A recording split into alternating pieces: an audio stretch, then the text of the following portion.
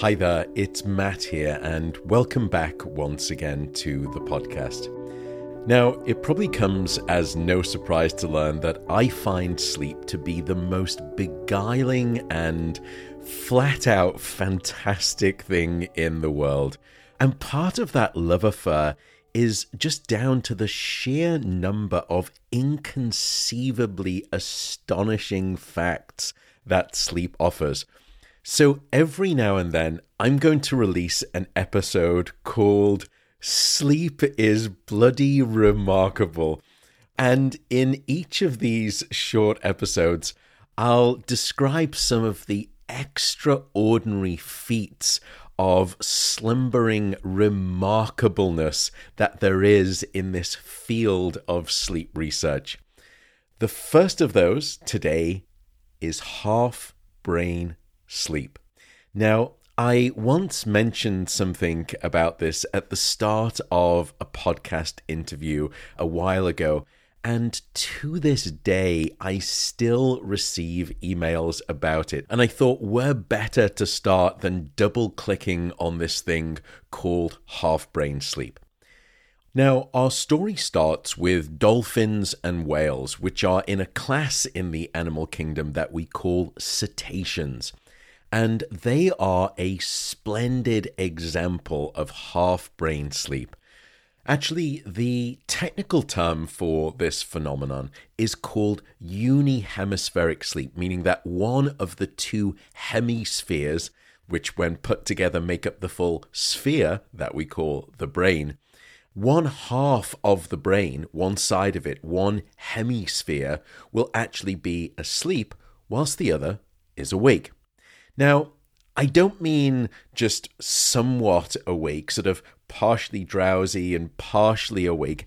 I mean fully, completely wide awake, while the other side is very fully, very completely in deep non-REM sleep.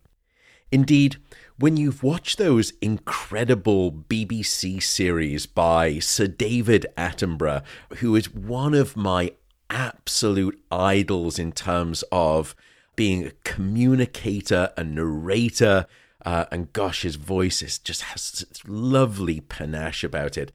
But when you've seen those programs, particularly things like The Blue Planet, some of those shots of the dolphins and whales will have been taken whilst they are having unihemispheric sleep. In fact, I could tell because, well, I won't bore you why, but anyway, you see, it's all about survival, because one half of the brain must always stay awake to maintain life-necessary movement in the aquatic environment. And that half of the brain will be bristling with frenetic, fast brainwave activity. However, the other half of the brain will, at times, fall into the most beautiful, deep non-REM sleep. And you will see these big, powerful, rhythmic, slow brainwaves just drenching that one half of the brain. All the while, the other half of the brain, wide awake, frenetic, fast brainwave activity. And that, to me, is particularly astonishing when you consider the fact that those two hemispheres are heavily wired together with deep, thick, crisscrossing fibers. And despite that heavily intertwined, interdependent, rich set of connections between the two hemispheres, they can do completely opposite things. Now, by the way, don't feel bad for the short-changed side of the brain that has to remain awake, because after one half of the brain has consumed its fill of deep non-REM sleep, then the sides of the brain will switch, allowing the previously awake half of the brain to now enjoy a well-earned period of deep non-REM slumber. But it turns out that the gift of half-brain sleep is not unique to aquatic mammals. Birds can do it too. The partner supporting today's podcast is Athletic Greens. Now, if you've not heard of them, which I suspect you may have, but if you haven't, it's a nutrition drink, and it combines a complement of antioxidants and minerals and biotics together with some essential vitamins. I'm not going to read out the full list. Let's just say it is more than comprehensive. I've been buying and using Athletic Greens for some years now for two reasons. First, I'm serious about my health. And even though I eat, I hope, in a very clean way, I like to have a full nutritional health insurance policy. Second, I did my research on the science behind the ingredients in Athletic Greens, and I take scientific data as ground truth. So if this sounds like it's something that you would like to explore, then you can go over to athleticgreens.com/Matt Walker, and you'll get 3 benefits. First, you'll get money off your first order. Second, if you use the link athleticgreens.com/Matt Walker, you will get a free 1-year supply of vitamin D. And third and finally, they'll also throw in 5 free travel packs with your first order if you use that link. So once again, that's athleticgreens.com/Matt Walker. And with that said, let's get back to the podcast.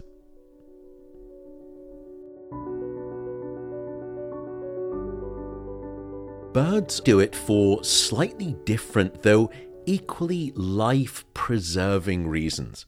It allows them to keep, well, quite literally, an eye on things. Now, when birds are alone, one half of the brain must always stay awake.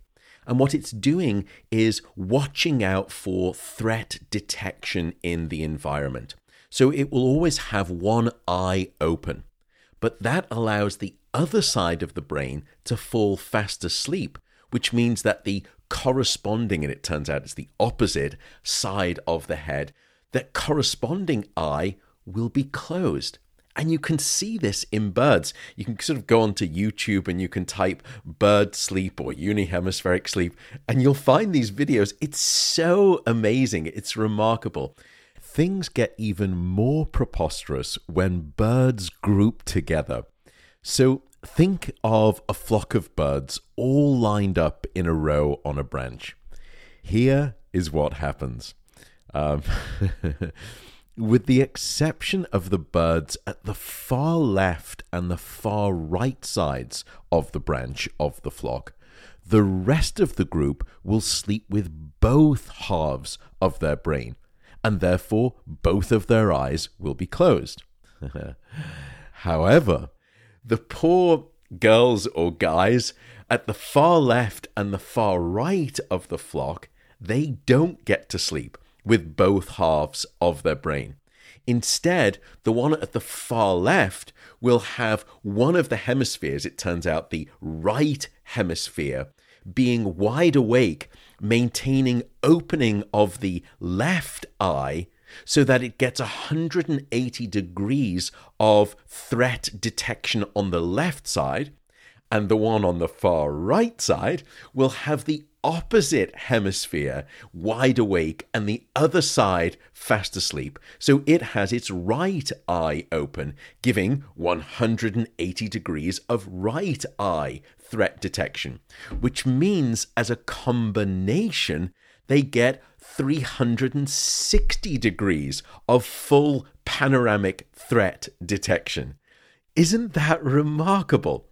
Now, you may think at this point, okay, when those sentinels at the far left and the far right side have taken their turn, surely they get the chance to kind of fold into the middle and they can sleep with both sides of their brain, and someone else has to take a turn at the far left and the far right ends.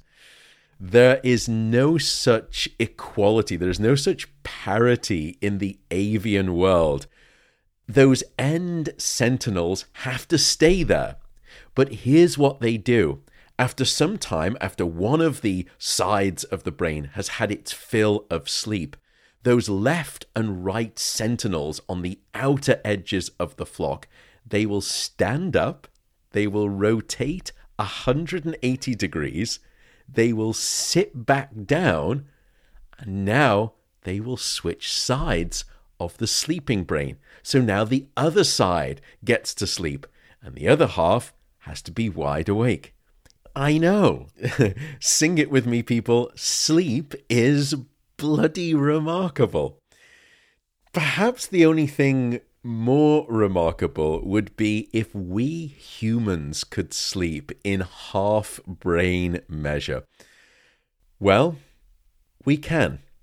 Or at least a very mild version of unihemispheric sleep, one that normally occurs, however, for similar reasons. Now, if you compare the electrical depth of each side of the brain of a human being when they are sleeping at home in their familiar environment, the depth of deep sleep, of deep electrical brainwave activity, is about the same. But if you bring that person into a strange location, an unfamiliar location, such as, for example, a sleep laboratory, or even if you take them into a hotel, then one half of the brain will not go down into as deep a sleep as the other half of the brain, as if it's standing on guard with just a tad more vigilance due to the potentially less safe context that your brain has registered while you were awake. And it's perhaps one of the reasons why so many of us feel as though we sleep so poorly on the first night in a hotel room. Now, the last point I want to make is that you've heard me be probably very specific about the stage of sleep when all of this unihemispheric half-brain sleep is happening, which is during deep non-REM sleep, and that is very deliberate. We have never seen unihemispheric sleep across any species when it comes to rapid eye movement sleep or dream sleep.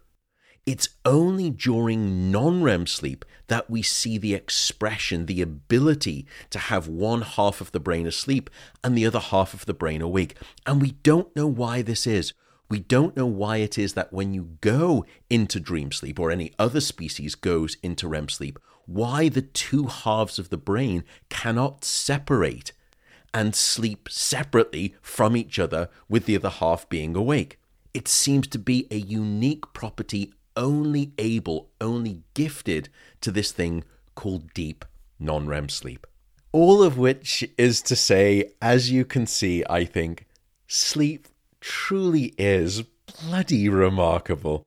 There will be more such remarkableness episodes in the future. If you enjoy this type of stuff, if you enjoy these types of episodes, or if you don't, do let me know on Instagram and Twitter. That's where you can find me. Give me some feedback on these things. Maybe you don't find them as remarkable as me and you just think, can you just go back to the normal topics? This stuff just doesn't interest me. And with that, I will wish you a bloody remarkable night of sleep. Bye for now.